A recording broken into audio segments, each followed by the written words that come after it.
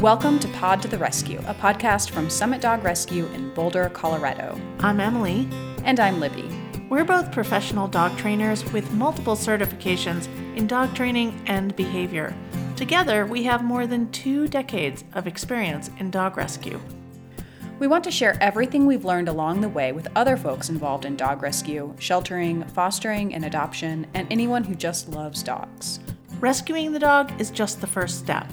We're here to help with everything that comes next. Hello, listeners, and welcome back to Pod to the Rescue. I'm Libby. And I'm Emily. And today we are bringing you an interview with Michelle Stern, founder of Pooch Parenting. So we have talked about kids and dogs on the podcast before, but we find in our rescue that it is probably one of the top 3 issues why dogs are surrendered to shelters and rescues. Emily, what do you think?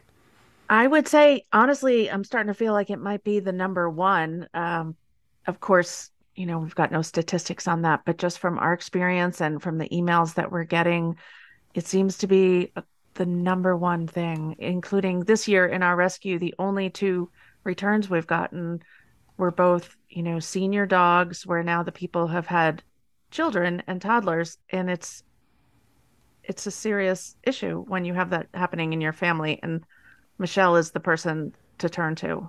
Absolutely. We can't talk enough about how to positively integrate kids and dogs into your family unit. So we loved this conversation with Michelle, and we hope that you enjoyed it as well. You can find her at poochparenting.net. Michelle Stern, founder of Pooch Parenting, is a certified professional dog trainer, dog behavior consultant, certified family dog mediator, mom, and former classroom teacher. With over 16 years of teaching experience, Michelle loves both the human and canine members of dog families, which shows in her warm and supportive demeanor with clients. She specializes in working with families who are expecting babies and those who already have children and dogs. Her popular podcast for parents with dogs is called the Pooch Parenting Podcast. Michelle has been featured on NBC television and print, Minnesota Public Radio, and has been a guest on over 20 podcasts. Michelle offers online classes, private consults, and a membership for dog professionals called the Pooch Parenting Coach Collective. Enjoy!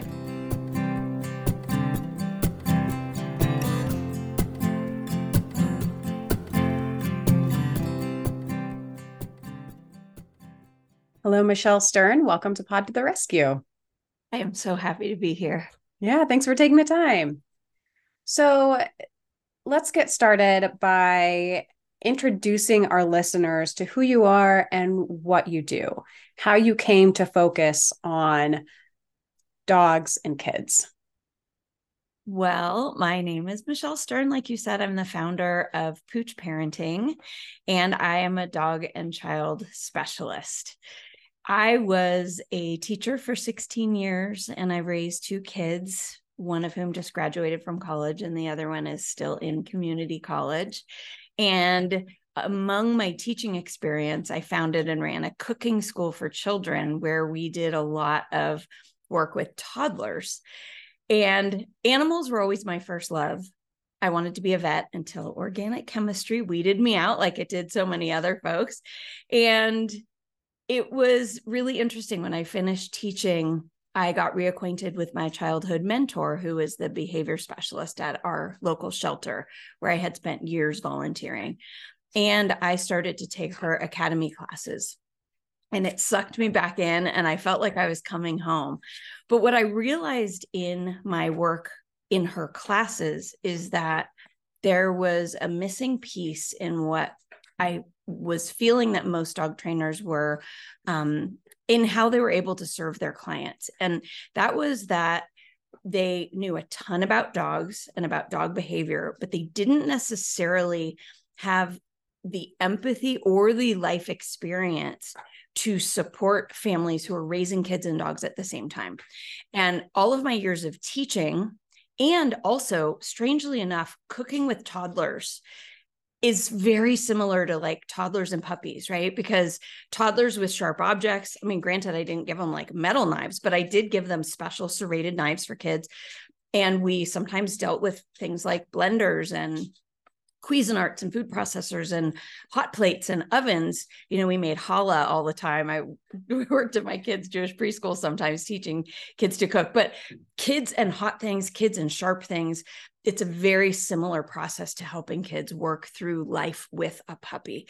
And so I just feel like it was this beautiful mishmash, pardon the fancy words, I just don't know how to say it. It just brings everything together of everything I really care about, which is supporting parents, supporting the kids themselves, and being around dogs and trying to help dogs also feel safe, both physically and emotionally, within the family that they find themselves living. So I'm just so excited about that.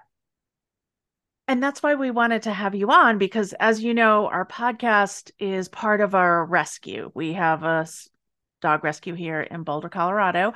And one of the things that comes up in our rescue, like almost on a daily basis, is families struggling with their dog now that they have children or that they have brought a dog into the home and they're struggling.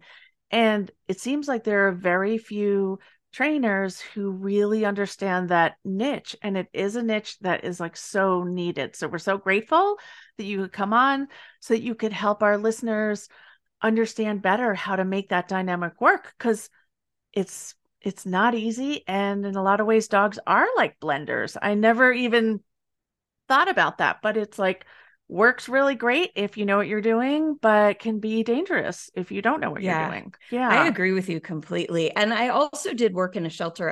I told you I was a volunteer there. I ended up on their behavior and training department for a while, and I assisted a bit with some of the assessments that we were doing with trying to figure out how to write the profiles so that we could get good placements, etc. And there was sometimes a disconnect between what the behavior and training department was experiencing during these brief assessments and what the adoption team, who were a group of volunteers who were actually helping to place the dogs with applicants. And so sometimes there was a disconnect, and it can be very difficult. And I just want to empathize with you in your position, because your goal is to get dogs placed in good placements so that they stick. But we also do want to get them out the door, right? I mean, there's this weird pressure of placing dogs, but additionally, the placements should be ideal, not just placements as a placeholder. And so what I would sometimes see is that some dogs were placed in situations that might not be the best fit for that dog, but I could see the underlying pressure of a rescue to want to place them. But on the other hand, I'm trying really hard to offer my help to rescues like yours and our local shelter. I just had a meeting with them last week, actually, here. I'm in Central Oregon now. And just to sort of say, hey, listen, this is a weird niche, just like you said. And I don't know that anyone has supported your adopters once these animals come home to make sure that we have safety precautions in place and that we allow decompression and that sort of thing, but also that we help the kids learn the appropriate behaviors around the dog. But it goes both ways, right? The dog has to learn how to be around kids. Maybe they haven't lived with kids before, but also the kids have to learn how to be around their new dog.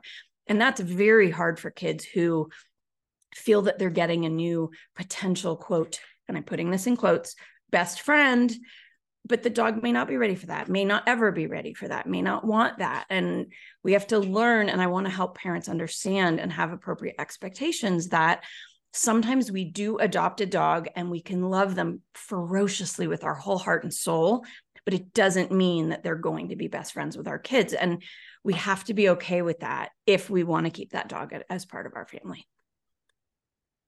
I would love to start there with setting up appropriate expectations for parents and families. Talk us through how you coach families and adopters through that process. Well, we talk a lot about animals who are recently adopted needing time to decompress and become comfortable and understand what it's like to live in that house. And a lot of rescues have their animals in foster placements, which is amazing, because then at least you do have a better feel for what that animal is like in a home environment as opposed to in a kennel environment. And I've worked with rescues who have done both. I have fostered many dogs myself. And so I've seen that firsthand, that a dog who may not thrive in a shelter environment because there's barking and it's transition constantly. It's never really super peaceful. They can take some time to get into your home and show their true colors, so to speak. And I say that as both a blessing and a curse, right? So this is actually very similar to when I taught high school students, that we always joke, all the high school teachers joke about the honeymoon phase. And it's very similar to what we experience in rescue, which is that dogs often come home and they may seem, quote, perfect at first, but that's really not because they are, quote, perfect. I don't think there's such a thing, but it's because they don't know what to expect. They're nervous. They don't know how you'll respond to certain things. We don't know their history. So we don't know if they were punished for certain behaviors historically, or if they just were never given opportunities historically to express normal behaviors. And so we end up with these dogs who are kind of dancing on eggshells a little bit in the beginning, trying to figure out how is it going to be in this new place. And so the first set of expectations, and I know you guys do an excellent job of that, is to really help people understand we need boundaries and we need structure in the beginning. Well, always, but especially in the beginning, so that we're not just giving the dog free reign of the place. We're helping them to understand I am here to support you, but I want to set you up to succeed first. I don't want to, for example, give you free run of the house. And then I find out, oh, actually, maybe you're not as house trained as I thought. Or maybe you like to pee on carpet, but you don't like to pee on the linoleum or whatever. So I need to start you with a smaller world and then expand once you've earned the privilege and demonstrated to me that you can handle that privilege. But that for parents can be in some ways a huge relief when they realize they're allowed to do this. But also it can be a little bit daunting because some of them have no idea how to use their space in such a way to set a dog up for success. So for example, if you have a toddler that has free reign of your house, then it may not even occur to you that you could put a baby gate on the kitchen, or that you could use a playpen in a certain way to block off a corner of the family room to give what we call a yes space or safe space for either the dog or for the child. Because we can't allow free access between dogs and kids, especially when we really don't know what we're dealing with. I don't think ever really, to be honest, but especially in the beginning, we have absolutely no idea what to expect. And so I would rather parents be overcautious in a kind and loving way by using management strategies instead of running around and saying, no, stop, don't do that. Because you don't like yourself very much as a parent. I'm speaking as a mom here.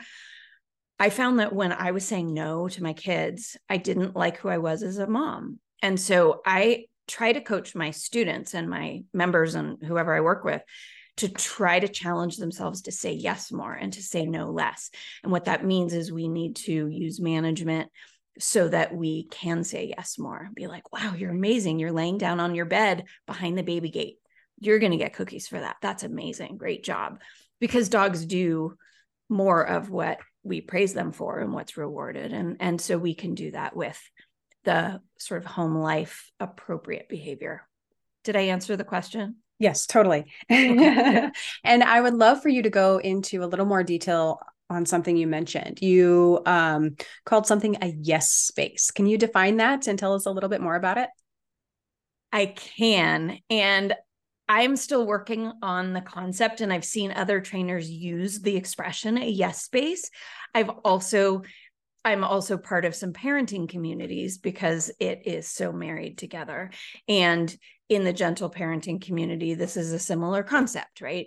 The main thing is I want dogs to have a place where they can safely be a dog. And that might mean being in a pen. For some dogs, it could be a crate. I think crates are often overused in our culture in the United States. That's where most of your listeners probably are. But in the United States, some people are overly reliant on crates, in my opinion. We also see very confusing messages on social media, like pictures of children in dog crates, which I think ruins the concept of a yes space. So for example, if I have a dog that's really comfortable in a crate because they feel like nobody can bother them in there, and then you have a child coming up and poking their fingers in and crawling in to be with them, then it ceases to be a space of safety for that dog. And so what I mean by yes space is a space that's kind of off boundaries, either to the dog or to the child. And I'm holding up, for your listeners who can't see, I'm holding up some blue tape here. And this is painter's tape. And it's one of my favorite tools in my training toolbox because it's a really great visual cue for children who sometimes have a hard time remembering rules. Now, it could be because there's neurodiversity involved. It could be because they're just too little and their prefrontal cortex isn't developed. It could just be because they're distracted by their toys and they don't remember and they want to run into the dog zone to grab something they think is theirs. But if you have something brightly colored that is a visual cue that we can say, stop right here. You don't cross this line. And for some kids, I call it hot lava. I say, oh, don't cross the lava. It's a visual cue and something that we can jest about as a form of teaching. So when I was a high school teacher in particular, I used a lot of sarcasm in my teaching because that's a language teenagers are very familiar with. And so we can have a lot of fun with each other doing that. And little kids don't necessarily appreciate or understand that, but older kids can. But visual cues can help with reminders. It can help children to remember, hey, we're not going to cross this line. So let's just use the crate again for an example. So let's pretend we have the crate, say it's in the corner of the family room so the dog can still be a part of the family, but be safe. Then what I would do is I would maybe create a buffer zone with the blue tape, maybe 2 or 3 feet away from the edge of the crate on all sides, and put that paint in a circle, square, rectangle, whatever, around the crate with that buffer. Right. So the child, if their toy does roll over there, they can grab it, not be too close to the dog. The dog can recognize that we have this nice predictable pattern that when we approach that blue line, they stop. I can still feel safe. I don't have to get protective in my crate, defensive, etc. I think that's brilliant. And I love the idea of the blue painter's tape as an extra visual marker. Because even a child approaching an X pen might be a little too close at some times. Right. I agree with you. And for some kids, it's not enough. Something on the ground is not something that's within their line of sight. If they're standing, walking, running, they're looking up. They're not looking at the floor. And in those cases, sometimes we need extra. Sometimes we need to put an X pen around a crate. Or a play pen around the crate to create that sort of air gap type of situation. Or if you want to hack it, which I am a big fan of hacking things and making things simple, you can actually get a trifold science fair poster and stand that up around the crate. And that creates a visual barrier. So sometimes what you can't see is no longer an object of interest, out of sight, out of mind. For really young kids, they don't have what we call object permanence, which means if they can't see it, it doesn't exist anymore. And so what's fun about that is it folds up perfectly flat.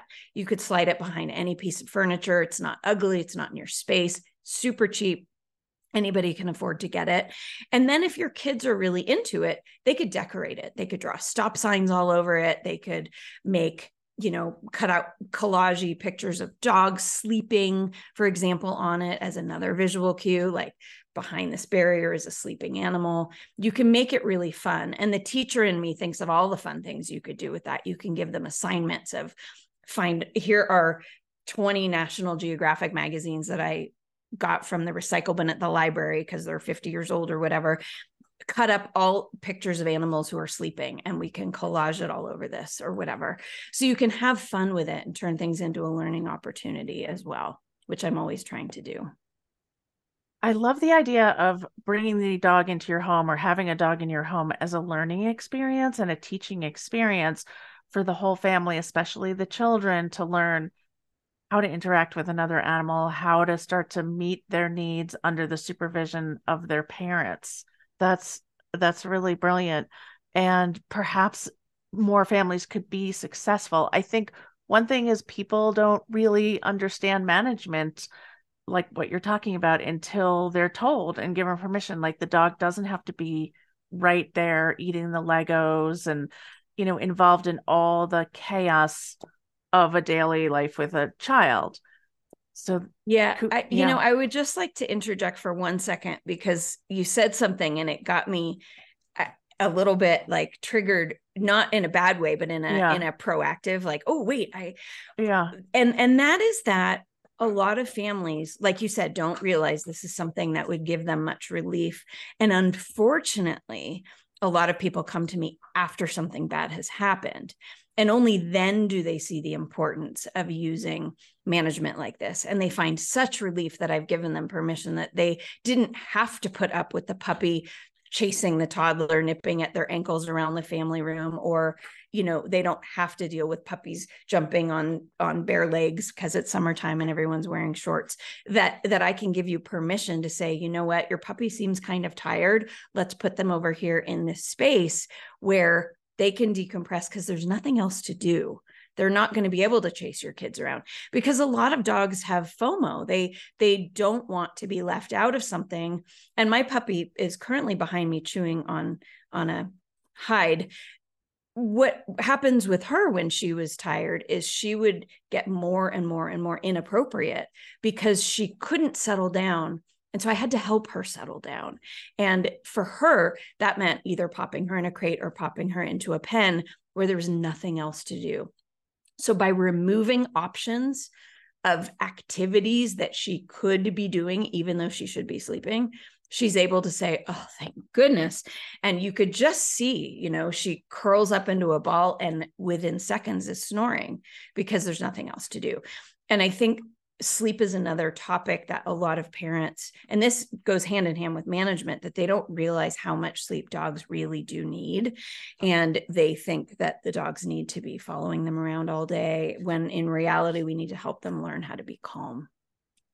And I think that sleep and that overtired, overstimulated kind of energy is something a lot of parents can really relate to.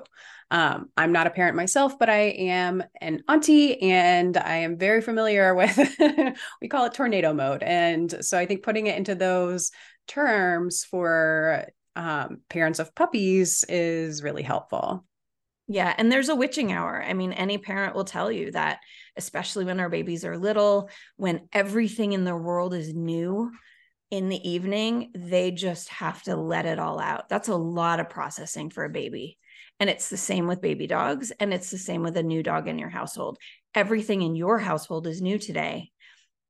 I got to blow off steam, and that could be inappropriate, or it could be appropriate, but we have to set a boundary to set them up to be successful, so that they're not letting off that steam in an inappropriate way. With our little babies, it's often hours of crying. And you walk around the house bouncing and patting them and walking in a funny way. My husband and I joked that I wore a pattern in the carpet, as I paced around with our daughter when she was little. But I do think that anybody who's overtired is going to, quote, tantrum or whatever, where they're going to just let us all have it. Tell us what's on their mind. And puppies and young dogs, I think, tantrum as well. Sometimes it's zoomies. Sometimes zoomies are happy and they seem fine, but sometimes zoomies are, I'm overtired and I can't even think anymore. And so it's okay to say, you know what, I'm going to give you a little less space right now. We need to help you settle down.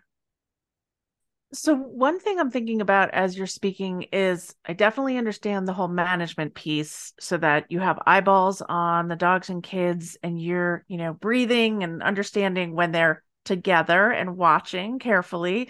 So we should definitely talk a little bit about body language of dogs, but I'm also thinking, how then do you meet the needs of the dog? Like, we're, as parents, the whole day is about the needs of your child, but now you bring this dog in and you're already overwhelmed. And I know we could talk about this for hours, but how do parents reach that balance? I think that's one reason parents reach out and just say, I'm overwhelmed. Can you help me rehome this dog? I just can't do it anymore. I see that a lot too. I get a lot of people crying during our sessions because they feel like really bad people. Unfortunately, social media, I love it in some ways because, for example, it brought us together, and that's how we've gotten to know each other over the past couple of years. But it's also full of people who are so mean and so judgmental, and they make people feel so bad for just existing. And, parenting without dogs is really hard. And so parenting with dogs is even harder. And so I know there are people who say, why would you make it harder on yourself? Why are you adding in more variables to the mix when it's already hard enough? And there's a range of children too. Some kids are easier than others, some are not. And I had one of each. And the one who was not easy was not easy with an infinity sign. It was really intense. And I was incredibly lucky that the dog I had at the time was easy. He was mellow and he was nonplussed by any of the shenanigans that were going on around the house. So first, I just want to acknowledge that parenting is so hard all the time. And we do not have eyes on the back of our head, and we do not have octopus arms. And I wish we had all of those things, because we need more hands. We need to be able to open baby gates while we're carrying laundry and groceries and a kid on our hip, etc. And then we throw a dog into the mix, just like what you said. So first of all, feeling overwhelmed is totally normal. And for some parents, I think that rehoming the dog is the best choice, because as a parent, and I'm really talking parent to parent here, if your mental health is in the toilet because you just feel like you suck at everything, then sucking at parenting your dog too is just the icing on the cake. And if we can make your life a little bit easier and safer, then we need to do that. And we need to do that without judgment, because it's absolutely not fair to assume that a parent should be able to take on more than they can take on. And so that's something that I am going to be just a hard ass about, because I feel really strongly that if the parent doesn't feel supported and seen, that everything is going to fall by the wayside. So let's just get that out of the way. Management, I'm going to go back to management again really quickly, because management is what allows you to pee. And I know it sounds ridiculous, but you cannot pee without either your kid in the bathroom with you or your dog in the bathroom with you, or unless you have gates, pens, whatever that your kids aren't going to open. Because if you leave the room, you're not supervising. And so how are you going to go down to the laundry? How are you going to drain your boiling spaghetti noodles? Your back will be turned to your household when you're doing that. I don't know how else you can drain noodles, right? And noodles are a big part of our diet when we have children. It's noodles all the time. So I want to also acknowledge that we have to be practical, and we have to give parents tools and strategies so that they can function as human beings. They need to be able to sometimes sit on the couch with their feet up and scroll social media on their phone, or binge watch some ridiculous Netflix show. I do it. You do it. It's normal. But unless we empower people to divide up spaces, or to say, it's your turn on the couch with me, and I'm going to set a timer, and in 20 minutes, the timer goes off and we take turns, and someone gets off the couch and someone gets on the couch with me. So for example, maybe you want to sit and snuggle on the couch with your dog. Go for it. I'm not a no dog on the furniture person. I don't mind. I have small dogs. So for me, it's great. They fit everywhere. They can be anywhere with me. Although they have tried to get on the kitchen table, which is a no-go. That I draw the line there.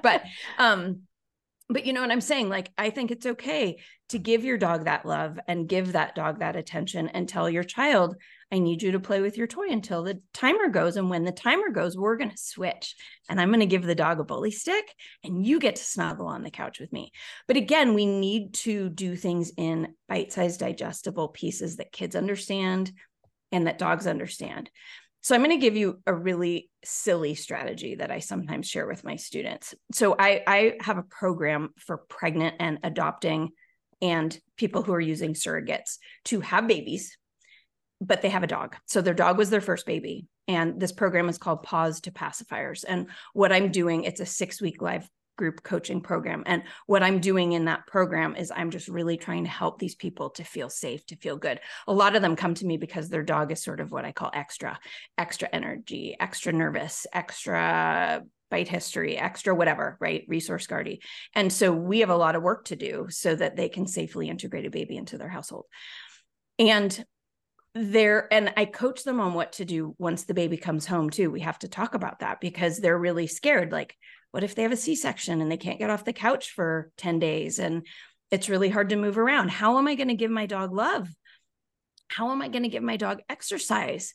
I'm going to be a lump on the couch learning how to not kill my new baby, right? It's a tremendous responsibility when those nurses hand you your baby and say, go home. It's terrifying. Mm-hmm. And then you have a dog at home who may or may not be okay with that. And so one of the simple strategies that I like to share with them is to keep a little bottle of bubbles tucked in the couch. They make these meat flavored bubbles for dogs, which is totally insane, by the way, but very cool, like liver or beef flavored bubbles.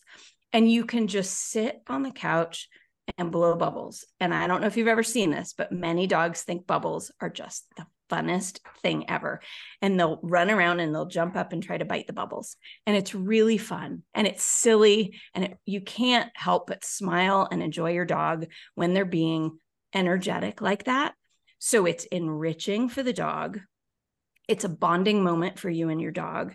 And it's a huge guilt reliever for the parent who feels that their dog has gotten the short end of the stick once they bring home their new baby.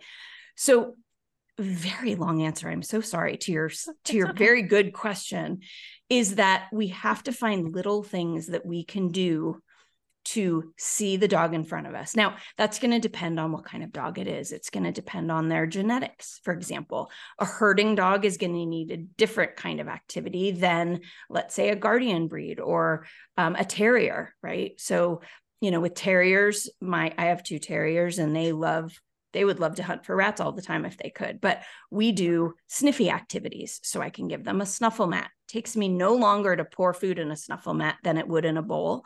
And I let them forage. Sometimes I hide food around the house or put it in boxes and they have to figure out how to get it. I'm taking advantage of what their natural inclination would be. With a herding dog, you could probably use a flirt pole from the couch as well, and where you don't have to move too much, but you're engaging in what they want to do, which is to chase things. So I think we have to see the dog in front of us. And with older children, you could also get them involved if they were, let's say, like 4 to 8 or 10, maybe get them involved in some safe enrichment activities. Definitely. So that dog's needs are being met, but you're still working as a family. Can you expand on that a little bit? Yeah. This can be really tricky because a lot of people have the misconception that for their child to be involved in the dog's life, that they have to be touching each other, and they don't. There's a lot you can do as a child for your dog that builds that bond, but that does not involve potential teeth on skin. And that's going to depend on the developmental age and stage of that child, because not all 4-year-olds are created equal. Not all 25-year-olds are created equal, right? Maturity wise. So, and we also have to look at what are their motor skills like? Are they clumsy? And I say that not in a judgy way, but just, are they going to be able to do things with finesse? Are they not?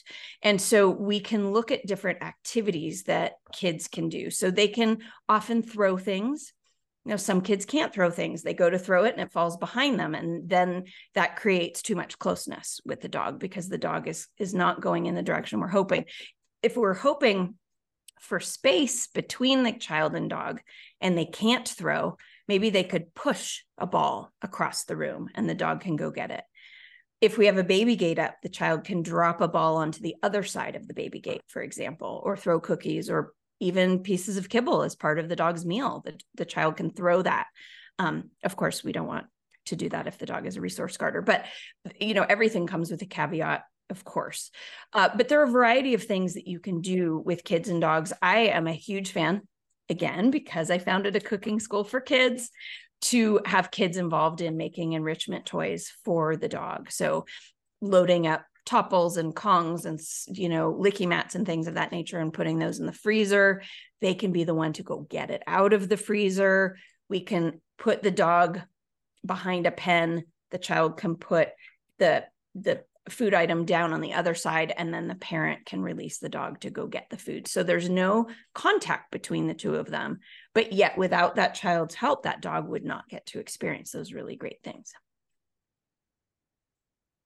I think that's brilliant. Finding age appropriate ways for the child and dog to interact that, it's enriching for everybody and it deepens that relationship. And having that relationship between the child and the dog it seems to me, and maybe you can speak more to this, is only going to be a good thing. I agree. A lot of parents, like I inferred earlier, parents have these visions of my dog and kid being best friends.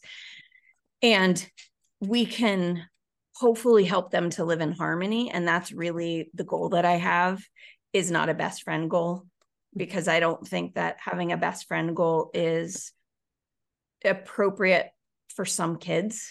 Some kids don't want that. Some kids are afraid of dogs. We have to own that. We have to acknowledge that. Some dogs are afraid of kids. Some dogs might be fine with your kid, but are not fine when you bring home friends or host birthday parties. So these are other issues that a lot of parents don't know about, and they make false assumptions that if a dog is okay with my kid, my dog will be okay with all kids. And that's not always the case. So I think that, again, I keep saying it, but looking at the child and the dog in front of you over time, where you can really try to understand who they are and what they feel, what they believe, what makes them safe, what makes them happy. We need to put all of that together in terms of what we can have as appropriate expectations for that dog and that child. I love that. You might not have a best friend relationship, but you can have a safe relationship with mutual respect between the dog and the child. Yes, I love that. That's a great way of saying it. So something that we face a lot in rescue is couples who have adopted a dog, and then they don't have any kids, and then 5 years down the road, baby comes along and things go sideways. How would you coach adopters who think there might be babies in their future when they're adopting a dog? Oh, I love this question. This is one of my favorite things to do in my work. I'm about to have a free pre-baby boot camp, and I'm going to have them 3 times a year. My goal is that I can hit somebody within some trimester of their pregnancy if I offer it 3 times a year-ish. I may have to up it to 4, but 3 times a year. So it's a pre-baby boot camp, but the main theme of it is jealousy. And the reason that I picked that as the main theme of this pre-baby boot camp is that seems to be one of the biggest concerns that people have, is that their dog will be jealous of the new baby, and that might leak out sideways in some with inappropriate behaviors, guarding, extra barking, or whatever, to make the parent's life more difficult. And so they come in with a lot of worry that's under the umbrella of jealousy, but it's bigger than that, really. So it's a free boot camp on that. And then that leads into my Pause to Pacifiers program, which is 6-week live coaching, and we meet twice a week, and it's so much fun. We have the best time. We have a Q&A every week in the class. But I really think that the best thing anybody could do is to get support ahead of time if they're thinking about having a baby. And I'm not saying, you have to pay me or whatever, but find someone you trust, someone who really understands parenting with dogs. Like it needs to be that whole thing, because if you are working with a trainer who can't envision what that life will look like for you, or some of the feelings that you might experience, or who can't anticipate some of the problems that are age appropriate that are going to come up.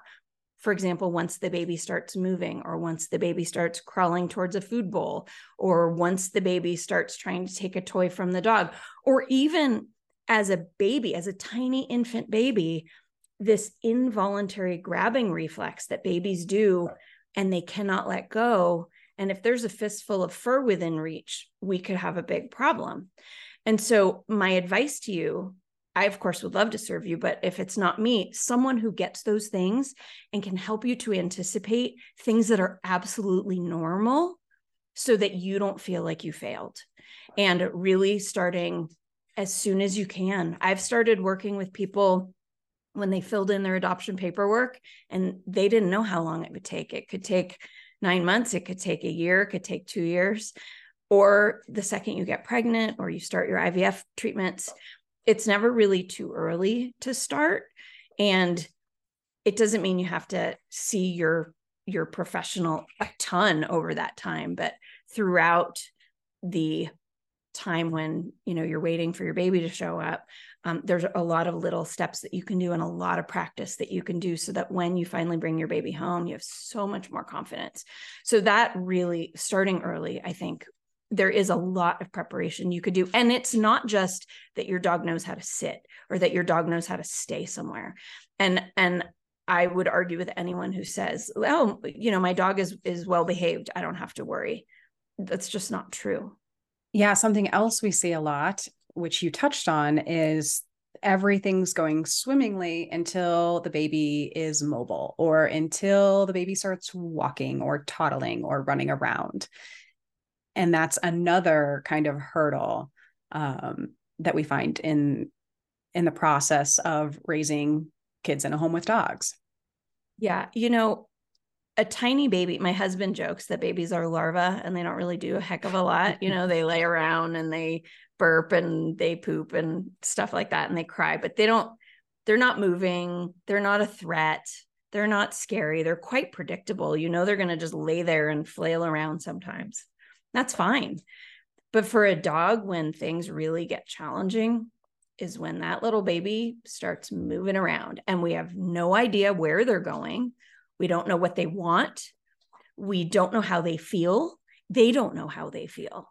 And they may cry and scream and have a fit because you gave them the wrong color sippy cup. Their feelings are big and they're strong and they come out of nowhere. And dogs have a very hard time with that because dogs thrive on predictability and toddlers are anything but. So that is a huge piece of my business is when people come to me just so upset, my dog bit my toddler in the face, or my dog is growling at my toddler, or my dog is now growling when my toddler is trying to stand and learn to walk, holding onto the edge of the couch where my dog is comfortably resting. And dogs don't like to be surprised. And so there's a lot we can do again there to prepare dogs and to prepare their humans to anticipate what could happen. And that leads us to a great question of what can you discuss a little bit about the growl? I think that is something that our society doesn't really understand. So what do you coach people to do if their dog starts growling at their young toddler? Oh, I love this one. Or any kid. Yeah, growling at anyone. I have a free handout and I will give you the link that you can share with this podcast. It's called the ABCs of Growling. And it's my most popular freebie that I give away. People love this because I talk about what it means, what to look for, how dogs are feeling, what not to do in response to growling, and what they should do instead in response to growling. So I'll just summarize very briefly here. Growling is communication, and we need to tell our dogs, thank you for telling me that you're uncomfortable. And that is one of the hardest things you can do, because when your dog growls, your gut instinct is to say, knock it off. Don't do that. That's scary. And it is scary. But what's scarier is if a dog bites instead. And so what we need to do is we need to stop everything that's going on. Try to assess, why is my dog growling? What made my dog uncomfortable? Is it because my child is getting too close? Is it because there's a noisy toy? Whatever. And then we need to prevent that from continuing. So usually it means moving the child away, putting the toy away, giving distance to make the dog more comfortable. It usually is not harsh words to the dog, hands on the dog, moving the dog. Because if we go in and rush into the dog, they're going to think something's wrong and that their growl was totally justified. It was justified. I don't want to be confused about that, but I don't want them to think they did something wrong. They did something great. If our dog can consistently learn that when they growl, we save them, then they will start to feel safer and they will growl less.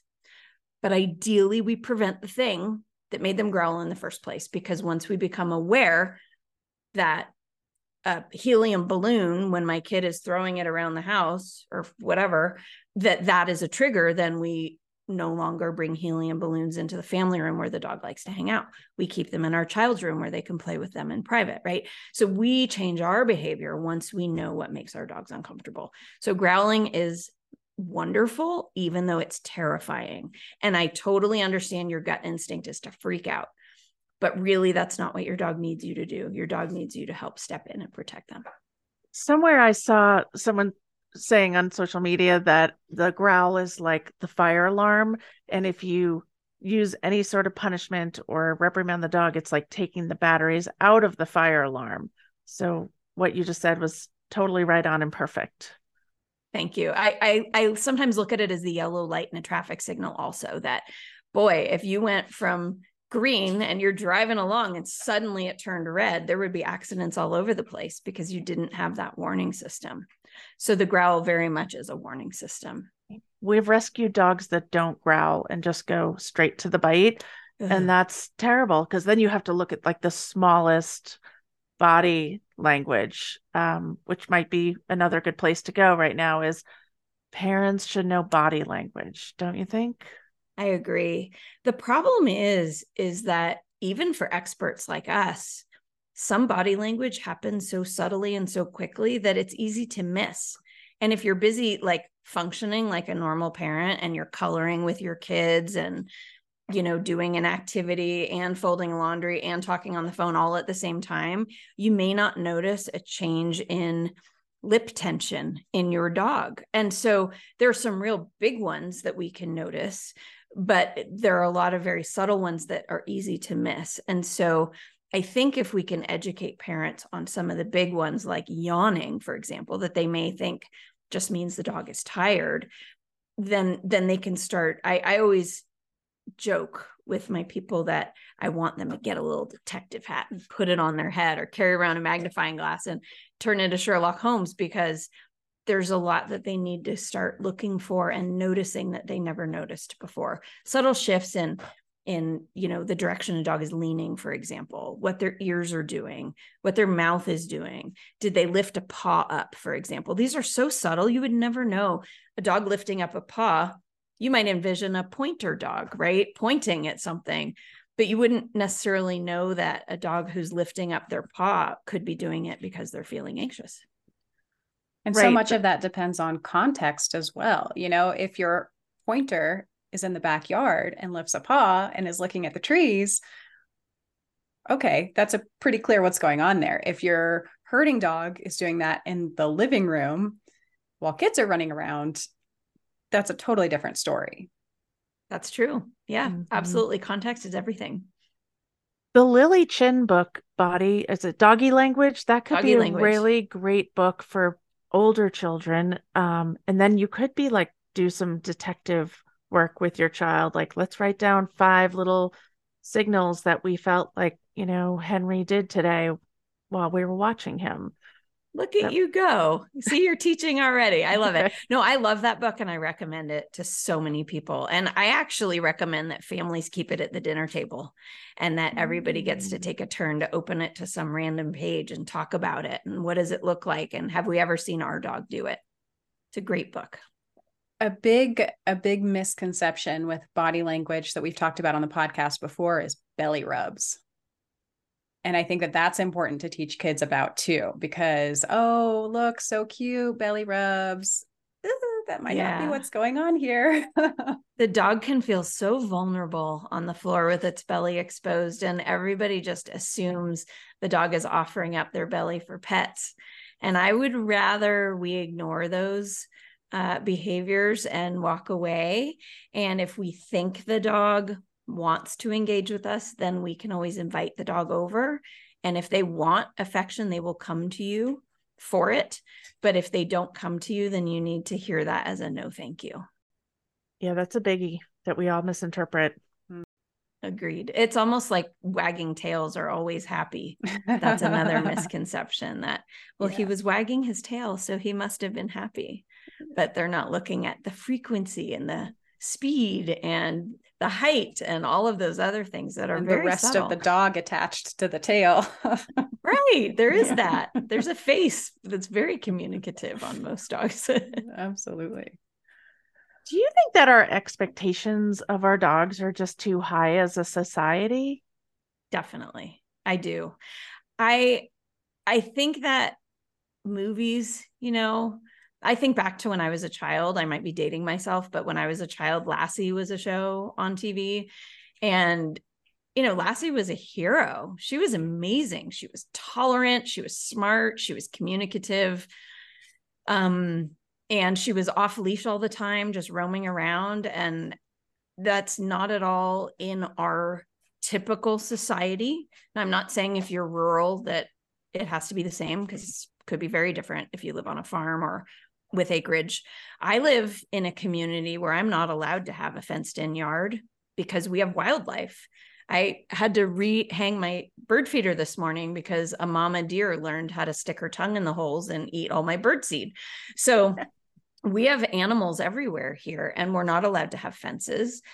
And so that means that I have to shift how I parent my dogs. And so this is interesting. So even as a dog professional, in a world where other dog professionals are telling us every dog needs off leash time, I have to say, okay, I get that. And I want to give my dog everything they need, but I have to do it in a different context because of where I live. So if you live near a busy street, or if you live, where there are predators, or if you live, where the neighbor's dog is aggressive and will blow through their fence, you have to change how you do things. And there are places, I use a long line, for example. So, and we live right next to the woods. So we go in the woods and my dogs can still be dogs, but I have to do it in a safe way because we have coyotes and stuff. I think that we all hope for the best. And sometimes that means we put on rose-colored glasses and just assume things are going to be fine. And I would rather learn things will be fine because we've worked on it. We've built skills. My dogs have shown me what kinds of choices they make in different types of scenarios. I hope for the best, but I also kind of expect the worst. And I know that sounds really sad, but it means that I won't be disappointed. I will only be thrilled when things go well, because I want them to go well, and I'm going to set my dogs up to succeed, but I have to assume they're going to chase the chipmunk. They're terriers. That's what they're going to do. So I have to be careful when I clip on and off the leash, for example. I just love your program because when I had my son, it was 22 years ago. So none of this was available to me. And I luckily survived raising my son with multiple dogs. We lived rurally, which I think really saved me because I don't think as a single mom I had the time to meet their needs. And we had a mishap or two that I won't go into. But what I'm thinking while I'm hearing you speak is like some of the people who reach out to us have kind of just survived it long enough that by the time they reach out, they're just done. And what I love about your program so much is that you're like, here we can do it methodically so that in some cases, probably not all, because you're right, there are those people where it's just not the right fit. And there's no shame in coming to that mindful conclusion, but there are ways to set everyone up for success because it's heartbreaking for a family to lose their family pet, and it's heartbreaking for children. And your program makes it so that the dog can actually be an amazing complement to the family unit, and the child can learn and the parents can learn and everyone learns together, which is really the way it should be in that like idyllic world of family dog relationships, don't you think? It's what my goal is. And it's really nice hearing you say it because it means that I think I'm communicating enough who I hope to be for people, that I really just want to be a safe port in a storm. And I know that unfortunately, a lot of people who come to me are sad and scared and afraid and all of those kinds of things. But I also hope that I can help you feel a little more optimistic, and maybe we can put out some fires and operate in SOS mode for a little bit and see if we can change the dynamic. And if we can't, it's okay, but somebody sees you, and that's, I think that's all anybody wants. I think that's a brilliant place to end right there. I think, wow, this is a wonderful, really rich conversation, Michelle. I have wanted to be on your podcast forever, and it's such an honor that you chose me to be a guest. I really, really appreciate it. Michelle, where can our listeners find you online? I have a website, which is poochparenting.net.